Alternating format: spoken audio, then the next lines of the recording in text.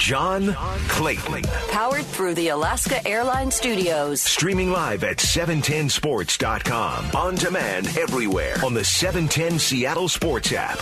Now, John Clayton. All right, we're going to have some real fun right now because, the trade deadline's coming up, ironically, on Election Day, but that's November 3rd. And so at the stage right now, and, of course, it's great to speculate, and always great at being able to speculate on this is Bill Barnwell from ESPN.com. And so, Bill, you get on the latest column you have, you make a lot of speculations as far as that. And what I was happy about the way you did it is that you go into a theme that I go into, is that next year's cap, with the cap maybe down $20+ million, teams have to make some moves now, probably at discount prices, to move salaries so they can actually get under the cap. And I know you incorporated into that. But here's the one thing that I'm wondering is that, with the new protocol, which of course changes every day, it now takes 6 for a new player to be able to get integrated and get into the building. And so I'm wondering, is that going to hold down trades to a certain degree? Because we've had 60 so far, where the norm has now been in the last couple of years to have 100. Do you see maybe a reduction in some of the trades? I do, John. I think it's a really good point. I do think that we're going to see that sort of be a tiebreaker, I think. I really believe if a team says, we can go out and get, let's say, a Quandre Diggs, like the Seahawks got last year, where that was a hole they had in their lineup. They were getting a really good price. Even if they had to wait 6 days, I think they would sit there and say, you know what, that's still a good move. We'll wait 6 days. We'll bring him in. Let's go for it. But I think as a tiebreaker, if you feel like, this could be an interesting swap, like maybe we're getting a player who we think has some promise, we're giving up something that's not too much, but we have to wait a week, I do think that will discourage teams a little bit. So I do think that we're going to see maybe fewer moves. And I think we're going to see moves maybe happen, maybe a little earlier. I don't think we're going to have teams wait until the last possible second to make trades, because what happens if a guy passes or doesn't pass his physical? What happens if a guy, takes a few days to get into the building and then, you get him there and he's not healthy? I do think that you're going to see teams maybe try to get that stuff taken care of maybe a week before the trade deadline as opposed to on the deadline itself. But I do also think, to your point, that there will be fewer trades over the course of the next 3 weeks. I think we saw 11. I think I graded 11 meaningful trades last year where it was, either a significant player going in one direction or in both directions. So I do think we're going to see fewer of those when it comes to this trade deadline. Yeah, and of course, the one I think you kind of start off with is really interesting because that's one of the, because, you got about 4, maybe 5 NFC teams that are really troubled right now. And one of those teams is the Philadelphia Eagles. And, they're one of the oldest teams in the league. You can see that their run to a certain degree is going to be over because they have to get rid of so many players to get under the $68 million of cap room. And Zach Ertz going to the Arizona Cardinals is one that I think is interesting, and coming back because the Eagles have done nothing at the linebacker position. In fact, their long snapper is making more than any of the linebackers with Hassan Reddick going over there. Talk a little bit about that possibility. Yeah, Zach Ertz is a really fascinating player because obviously such a core part of that Super Bowl team, someone we associate with the Eagles, as really part of this era, but a guy that is coming up for a contract in 2022 has already been, sort of coming out and saying publicly, hey, I want to stay, but I don't think the Eagles want me to stay. Seems like negotiations aren't going very well on a new deal. And we saw last year when the Eagles had Malcolm Jenkins was wanting a new deal, and he was, on the wrong side of 30, which Zach Ertz is about to get to. The Eagles said, hey, we're going to decline your option for 2020. We think we can spend this money better elsewhere, and let Malcolm Jenkins leave for New Orleans. And now, with Zach Ertz, the tight end market has increased. Top of the market now is, much higher with George Kittle and Travis Kelce. So to me, I sit here and say, if you're going to get rid of Zach Ertz after this season, which I think is not out of the question given the $68 million cap constraint that you mentioned there, $68 million over the projected cap, I think maybe you make a trade now. Maybe you get Hassan Reddick and a third-round pick, where Reddick is a guy who is a great athlete, a guy who hasn't really found his niche, found his role in Arizona. He's getting phased out of the defense. He's actually playing out half the snaps right now because the Cardinals don't trust Isaiah Simmons, their first-round pick. So you'd figure they're going to put Simmons in the lineup as the season goes on more and more. Reddick's role is going to be phased out. Maybe he ends up as a pass rusher. Maybe he ends up as a guy who can cover a little bit. But like you said, they have invested nothing in linebacker. So why not get an athlete back? Why not get a third-round pick for a guy? If you're going to cut him at the end of the year, they're getting Dallas Goedert back hopefully in the next few weeks. So maybe this changes the offense. They've seen guys like Travis Fulgham, and Greg Ward step up. Maybe it's more of a 11 personnel offense than a 12 personnel offense. Yeah, no doubt. And so, because they've got to do some things with the cap. The blockbuster trade, you have a three-way trade that comes up where Seattle, and again, you figure, okay, how's that fit under the cap? But again, now you're talking about half the salary is already gone because half the year will be over. But you had the Alex Mack coming over, which would be basically a salary dump for a Falcon team that has cap problems. Tack McKinley, who comes over as a defensive end to help the pass rush. And what the Seahawks give up would be B.J. Finney, a sixth-round pick, and there's a swap of a seventh-round pick from Baltimore, which, of course, that opens up the cap room because you have over $3 million right now on the base in Jacob Hollister. Talk a little bit about that one. Yeah, so, obviously the Seahawks offensive line has been great. I feel like it's been one of the strengths of this team and something I did not expect heading into the season with B.J. Finney, who they signed really to start at center. I think they were expecting him to start at center, or at least be in the mix at center. Didn't impress them in camp. Didn't play a single snap. I don't think he's played a single snap on offense so far. I might be mistaken, but obviously Ethan Pocic is playing well. But I do think they're in a situation where Pocic might be better as a utility lineman. They need that depth. Everyone needs offensive line depth. And so getting Alex Mack, getting a veteran center who was very effective. I think he's not maybe the guy he was at his peak, but still, I think a really good center. Getting him in for the rest of the regular season, and maybe he's your utility lineman. Maybe Pocic is your utility lineman, but you move on from Finney, you sort of get rid of that deal. They get Tack McKinley, and I think at this point there's just not going to be any great pass rushers out there. McKinley looked really good against them when they played in week 1. So it's sort of like, hey, can we get a body or two in here just to kind of supplement our pass rushes to get some depth guys in there? And McKinley still has some upside. Maybe they can, find another gear with McKinley, and maybe he impresses over the second half of the season. And then you're only giving up Finney, a guy who's really hasn't played very well or hasn't impressed you, and a sixth-round pick. And then Hollister is really more for cap space than anything else. He's their fourth tight end. Obviously, they've had their tight end stay healthy, which has been an issue with guys like Greg Olsen and Will Dissly in the past. And Hollister's a good player. We've seen him, make an impact last year, but cap it, like you said, of over $3 million. So you clear out that cap space. He goes to the Ravens, a team that could use a third tight end. Obviously, they use their two tight ends very frequently in Mark Andrews and Nick Boyle, so adding a third tight end helps them. And the Falcons, they're basically getting, they're taking the flyer on Finney, see if he can be a starting center for them, and then a couple late-round picks to clear out that money with Mack and McKinley. So, the Seahawks don't have to make a move, but I think if they're going to make a move, you figure defensive line and maybe adding some offensive line depth as well. Now, naturally, you've got some first-round quarterbacks in the mix because, for whatever reason, some of these teams have not done well. Like the Jets, of course, are an absolute mess. So Sam Darnold, and then Dwayne Haskins. I think, as everybody's speculating, including yourself, his days are just about over in Washington. Talk about those two possibilities. Yeah, I'll start with Haskins. I feel like he sort of, didn't necessarily have a great situation around him. A guy who I think everyone said coming out of school, talented for sure, but needs time to develop. And we'll see in Washington, really that was a Daniel Snyder draft pick. Really, he pushed that on the Gruden regime last year. And now that Ron Rivera is in power and has control, and I think that's a good thing for Washington in the long term.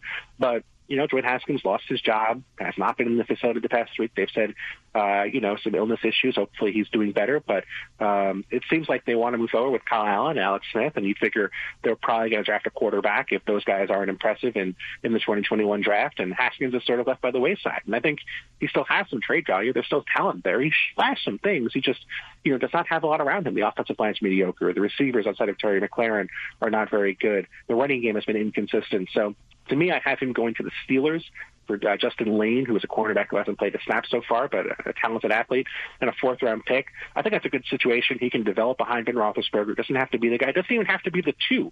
Mason Rudolph's going to be the 2 there, so he can be the 3 there for a year, get some time to develop, get some time to work in that scheme. And the Steelers don't have anything really in the big picture in the long term behind Roethlisberger. I don't think Rudolph's the guy. So Haskins is, kind of a lottery ticket. If you land on him and you think he's good, you think he's a good athlete, think he's, a smart guy, hey, here's your shot at having a post-Ben Roethlisberger quarterback without having to pay all that much for it.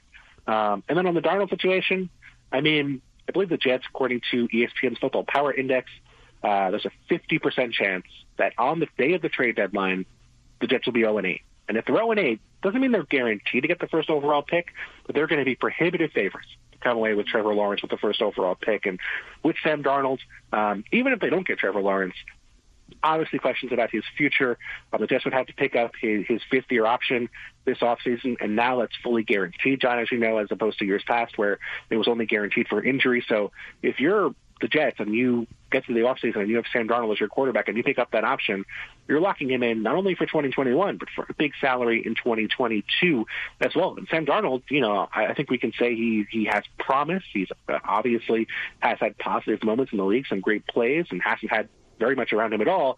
But it's a risky thing to sort of guarantee that he's going to be your guy in 2022 when we haven't seen him be good for even a month at a time so far as a pro. So to me, I thought about where he might go, where it might make sense, not only for 2020, but in the years to follow. And I think the Colts are a really logical fit. Colts, of course, traded the draft picks originally to the Jets if they needed draft Sam Darnold in the first place. And Philip Rivers has been okay. I think he's been better than maybe people think, but, obviously not that impressive against the Browns. He did struggle in the second half last season. They have Jacoby Brissett, but Darnold might be in a situation where he can come in, and maybe start at the end of the season. And then I think there's a stable infrastructure there, a lot of young talent on offense, a great offensive line. I think it's a great situation for Darnold to see what he can do in 2021 when Rivers and Brissett are both free agents and no longer on the roster. So, I just think if the Jets are going to move on from Sam Darnold, and it seems like that's probably going to happen unless they turn things around over the next few weeks, I think getting a second-round pick and a third-round pick for him would make a lot of sense. And I think for the Colts, having him as a possible replacement for Rivers, not only in 2021, but also even at the end of 2020, I think could be, a logical use of their assets, because I think it just, they have to find a quarterback of the future. They have Jacob Eason, of course, but I think Darnold maybe has a little more upside. Okay, you can read the story on ESPN.com, Bill Barnwell. And, Bill, what else do you have? And also talk about the podcast. Yeah, of course. I mean, I wrote about Le'Veon Bell's landing spots this week. I think I had the Chiefs number 2, so, better than I don't think I had the Patriots or the Dolphins even in the top 10. So thankfully, Le'Veon Bell did me a solid and signed with the Chiefs instead.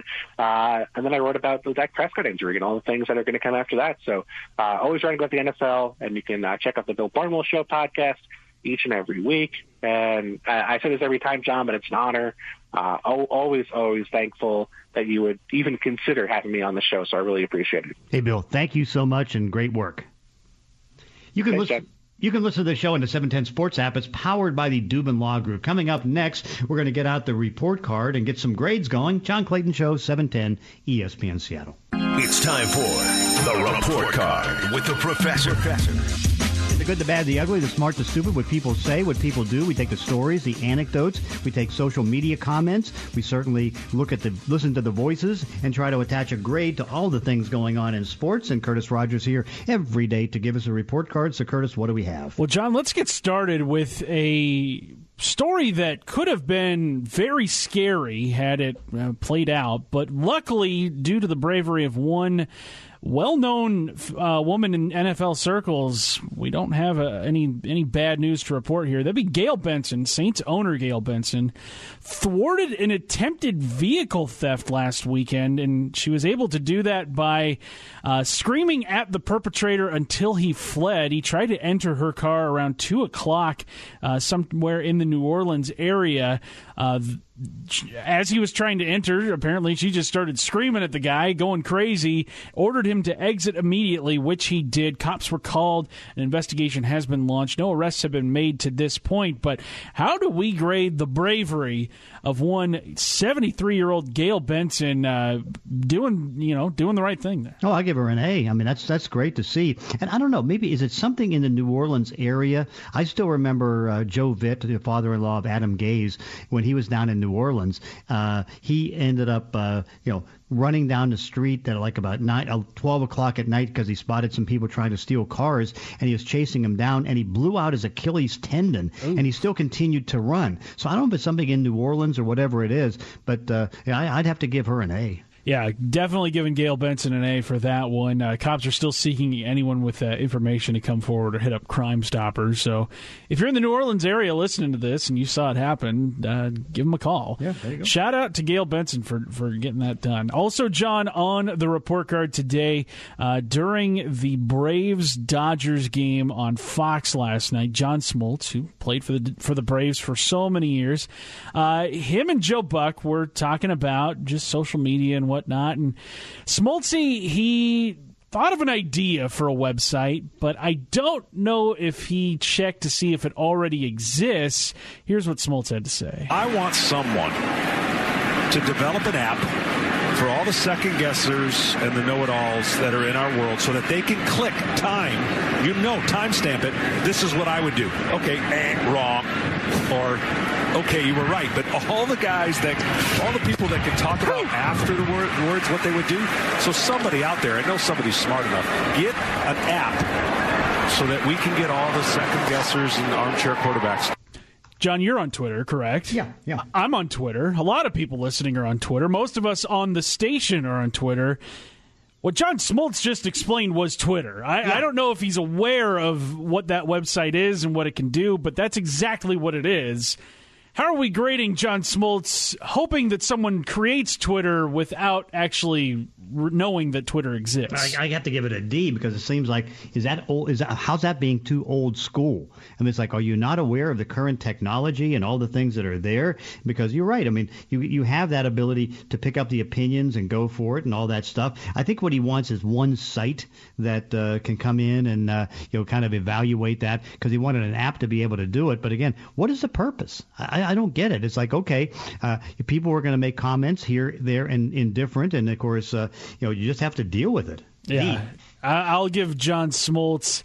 I'll give him a D- on this one, which I looked on Twitter. He does not have an account, or at least an official account. So that's probably why he's not on there. Do you think when he's watching games, at baseball games, when he's not broadcasting, that he's on black and white TV? It's possible on a tube television. Yeah, tube television, and then maybe that phone that he has. He probably has a flip phone.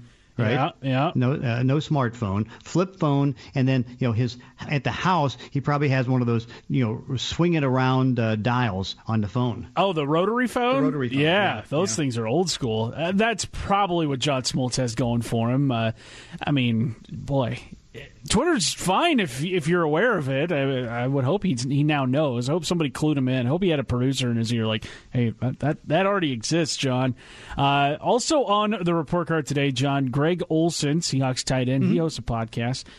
He was talking about fantasy football, just from an athlete's perspective, how football players view that compared to fans.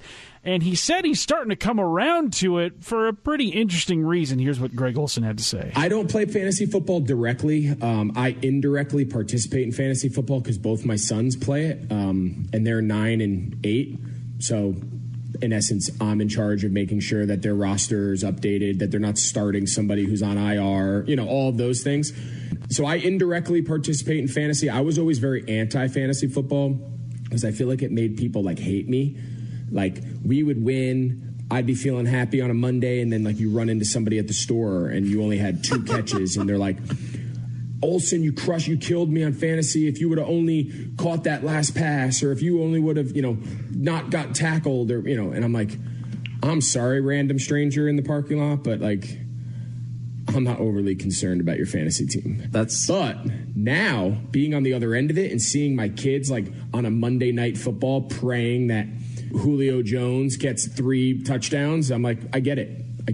It's an interesting perspective, and I mean, you don't play fantasy football, but Greg Olsen, being a player and sort of understanding it now, how are you grading Olsen's, involvement in fantasy football because of his kids' interest in it?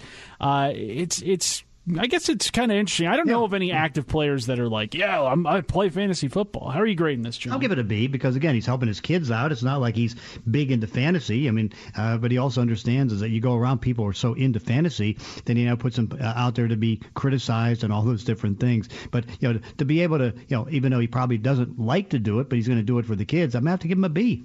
Yeah, I'll give him a B+. He's just being a good dad, helping his kids out. Kids want to play. Dad be like, all right, yeah, I'll help you out here. I imagine Greg Olsen has tremendous insight as to who's going to do what out there on the field. That's a heck of a, cheat code to have in your back pocket if you're the Olsen kids. So shout out to them and shout out to Greg Olsen. That is it for today's report card, John. Okay, and of course, be sure to check out the Professor's Notes at 710sports.com. Professor Notes are brought to you by Infinity of Tacoma at 5. Coming up next, we're going to Vizzy Hard Seltzer text line, taking your text questions. It's 710-710, and of course, it's the John Clayton Show, 710 ESPN Seattle. It's John Clayton. Powered through the Alaska Airlines studio. 2 hours every day, 10 to noon. Streaming live at 710sports.com. On demand on the 710 Seattle Sports app. Even though the Patriots did shut down the facility with that positive test that happened with the player, and we don't know the player, we'll find that out when the waiver wire comes out at 4 o'clock. It still looks as though they're trying to go ahead and play the game between New England and Denver. They told Denver to still plan to fly to New England. We'll keep you updated on that. And as you know, Indianapolis had 4 false positives, so they're going to be okay, and they're going to be practicing later today. Then, Atlanta, they've been cleared. They're practicing in the building today, and so lots of news as far as what's going on there in the National Football League. But of course, we want to get what's going on and get your thoughts. You can get on the Vizzy Hard Seltzer text line. You can text some questions at 710-710. So Curtis, what do we have? John, this one from the 253. They want to know, is New York Giants pass rusher Marcus Golden on the trade block? Not really, because I know he's unhappy. In fact, he even said it yesterday that the fact that they've got a younger player in front of him, he's not getting the playing time that he expected, and so I guess he could be. And again, it's that might be a little bit too much to bite because of the way that things went with Golden. Is that remember? I mean, he was the only player in unrestricted free agency that the team that had him, which of course is the New York Giants, decided to give him a tender. So that's $4 million, and I think that's going to be overpriced right now for a guy like him who has sack ability, but I think right now that's going to be too much. 425, they want to know, John, let's see here. Totally lost it. This one from the 253, they want to know, do you think Mike Iupati comes back for another season next year? I question it because, what you're going to see next year is that so many... Now, again, you come back for the minimum salary, then you can come back, and so it's up to him. But I think that you're going to see a much younger league because if the cap goes down to $175 million from $198.2, then you're going to see a older players having a harder time of getting jobs. But of course, again, if you do it at the minimum salary, then you might have a better chance. So it's debatable. Now the question is going to be, this team now is trying to get a little bit younger at guard, and would they bring him back? 253 wants to know, if he does not play another snap in his career, is Earl Thomas a Hall of Famer? Yes and no. I think he's borderline, and the only reason I say borderline is that safeties have a tough time getting in. Look at 25 years for Ken Easley. We're on a little good stretch right now because certainly able to get Troy Polamalu and Eric Reed and guys like that. But he has a chance. It would help him if he gets on another team and gets to play a little bit more. But he'll be in the running. It won't be a first ballot though. 206 wants to know, John, anything you've heard about the return of the XFL? Yeah, The Rock, who bought the league, said they're going to return in 2022, not 2021. And I think what they're looking at is that it's still too tough to be able to assemble players, during a pandemic. Obviously, the thought is 2022, the pandemic's going to be over, you would hope.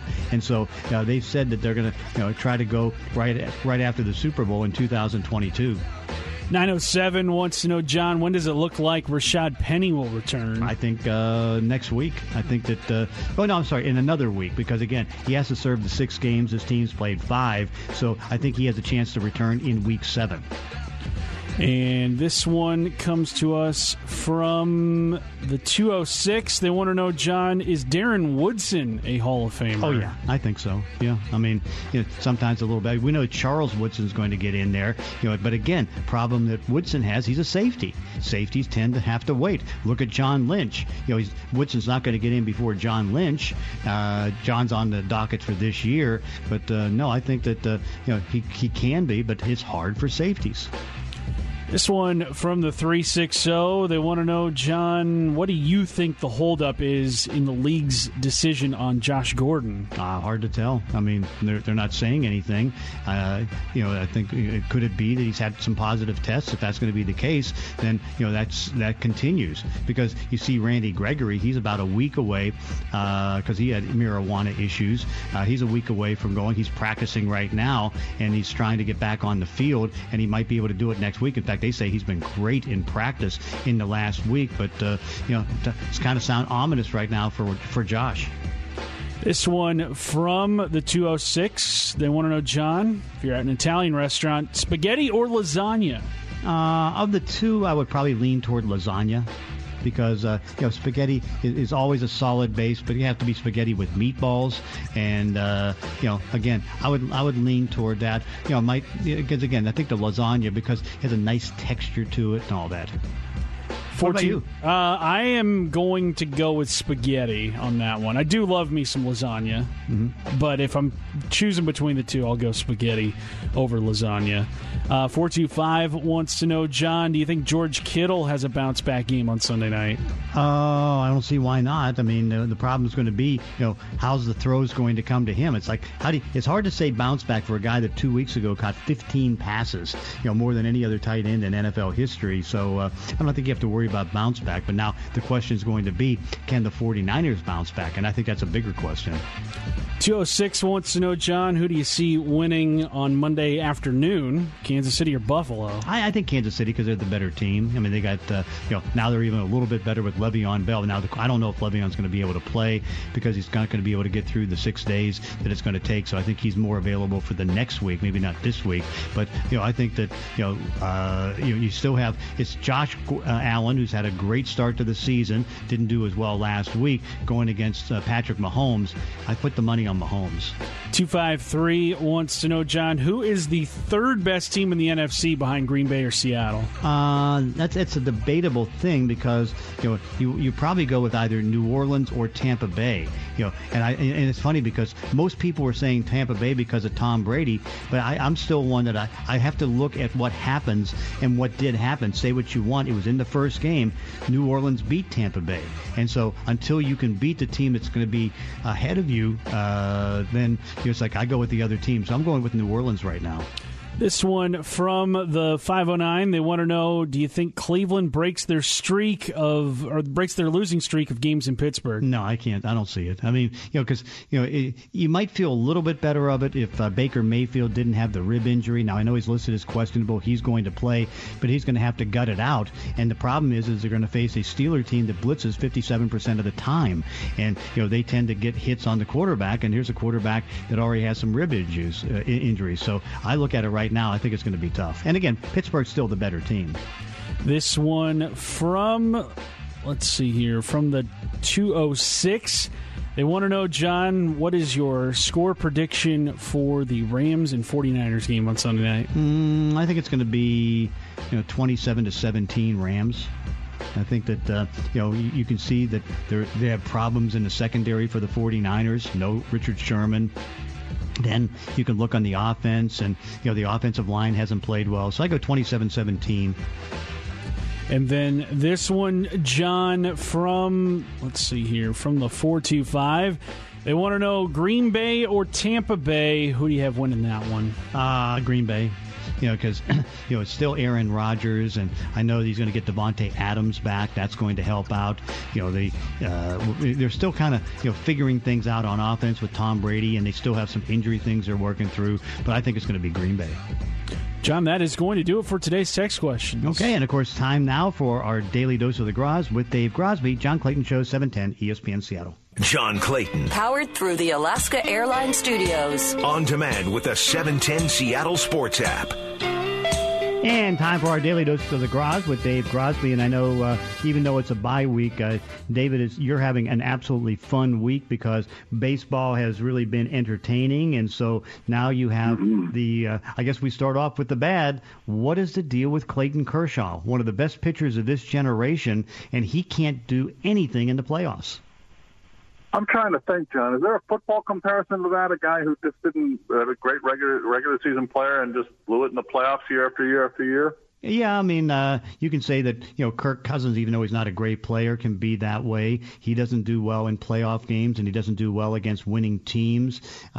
You can say that. Yeah, but I'm talking about a great player. I'm talking about a Hall of Fame player. I mean, it's bizarre. It is. It really is bizarre. No question about it. Because he's just. I don't know if it's snake bit or whatever. I mean, it's now beyond. Oh, you know what? It's too many games to be snake bit. It'd be one thing if it was 1 or 2 games or even 3 or 4 games, but this is you are counted on to be the big time pitcher, and snake bit is being outdueled, is pitching really well, and giving up a few fluke hits or having some strange things happen.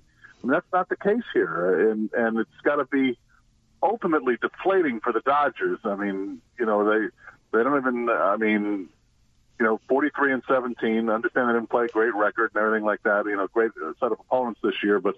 This is a perennial playoff team. He's, I think his career record is 175-75. Had a terrific year.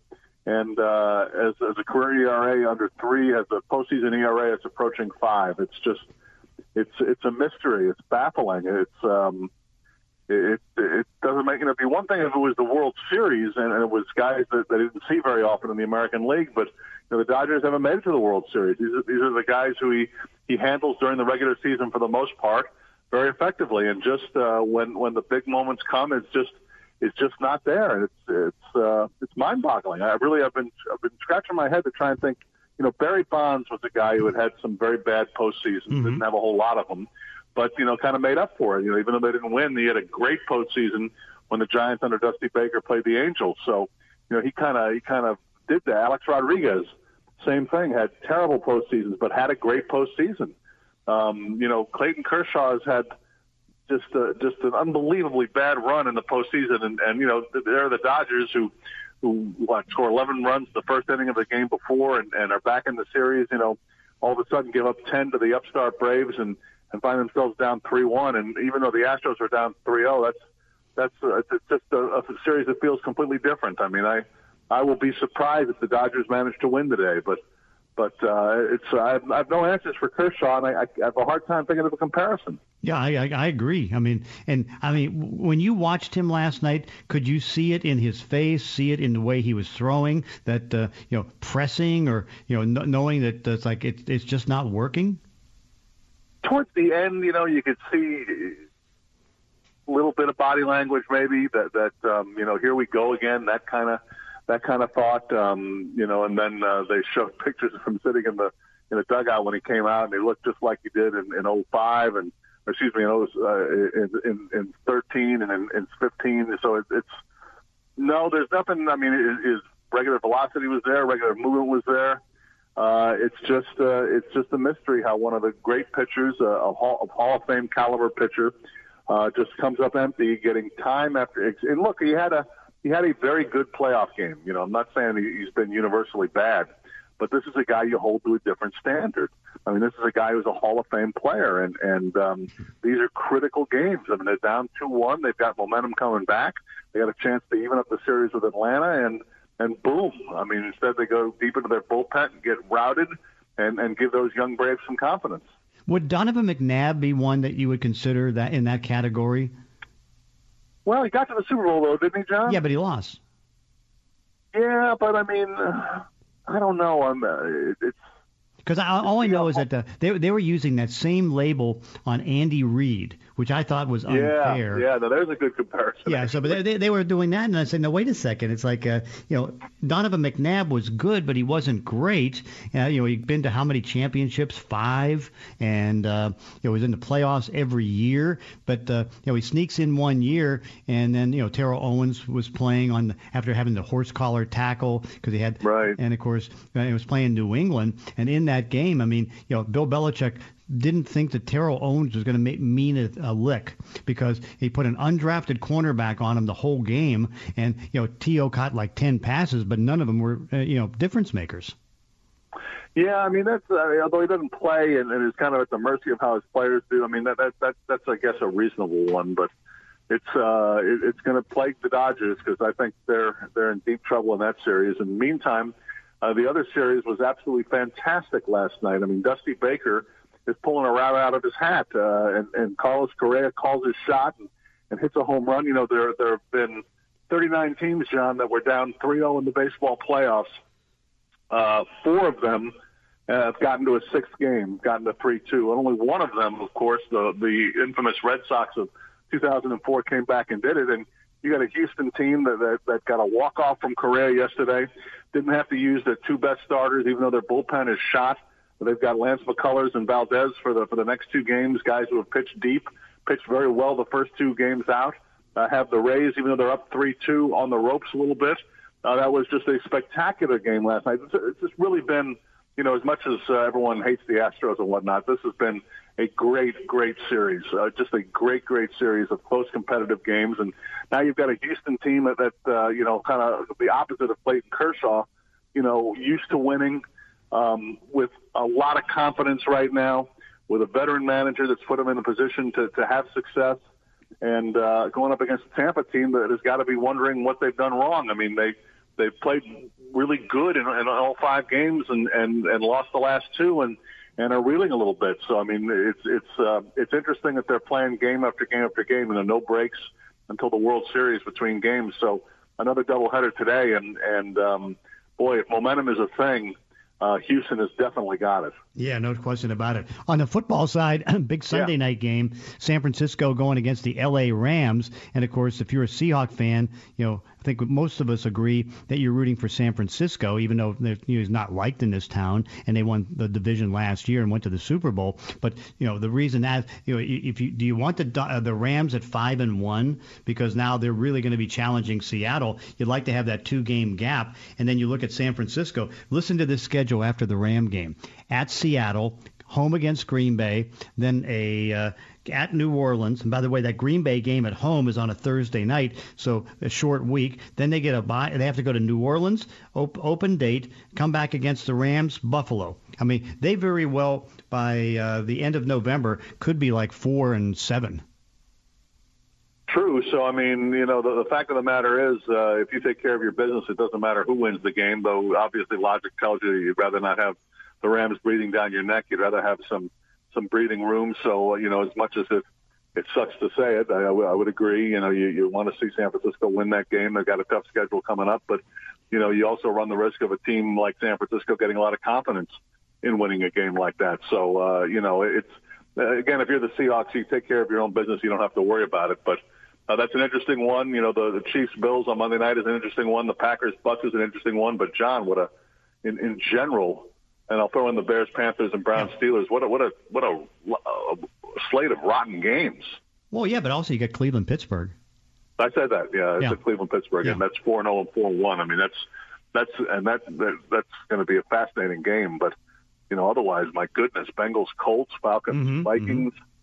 Well, that's the thing. That's the thing that because I keep harping on with the Seahawks is the sense that in this year I think there's more haves and have-nots than we've seen in a while. Because I mean, you look at Dallas. I mean, Dallas could win the division with 6 wins If they can go 5-1 in the division, they can be a 6-10 team and win a division. Because you look at the Philly can bounce back too, but if they can't because of all the injuries and Carson Wentz not playing well, then you're looking at 3 teams that could be drafting in the top 10. But again, I think, and this is something that bears watching. That's why the Seahawks have a distinct advantage with that 5-0 start, and it's going to be tough in the division. But if you do well in the division, you only have one or two really tough games out of the division. And that would be at Buffalo and at Philadelphia, if you want to use at Philadelphia as being a tough game. In other words, take care of your business. Mm-hmm. You don't have to worry about what anyone else does, right? Absolutely. Because you want to get that It'll number one seed. It'll be some interesting games for sure. Okay, and anything else on the agenda this weekend? Oh no, I'm immersed, John. Yeah, I can imagine. I know you're loving it. It's great. And of course, that's our daily dose of the Gros with Dave Grosby. David, have yourself a great day and a great weekend. John, you too. We'll talk again Monday. All right, sounds good. And of course, Curtis Rogers, thank you for everything all week long, and welcome back. Hope you're out of the boot yet. Still got another week of the boot, but we're getting there, John. Thank you so much. Okay, thank you. And of course, I'll be back from 8 to 9 taking your phone calls tomorrow, and then Monday back at 10. It's the John Clayton Show, 710 ESPN Seattle.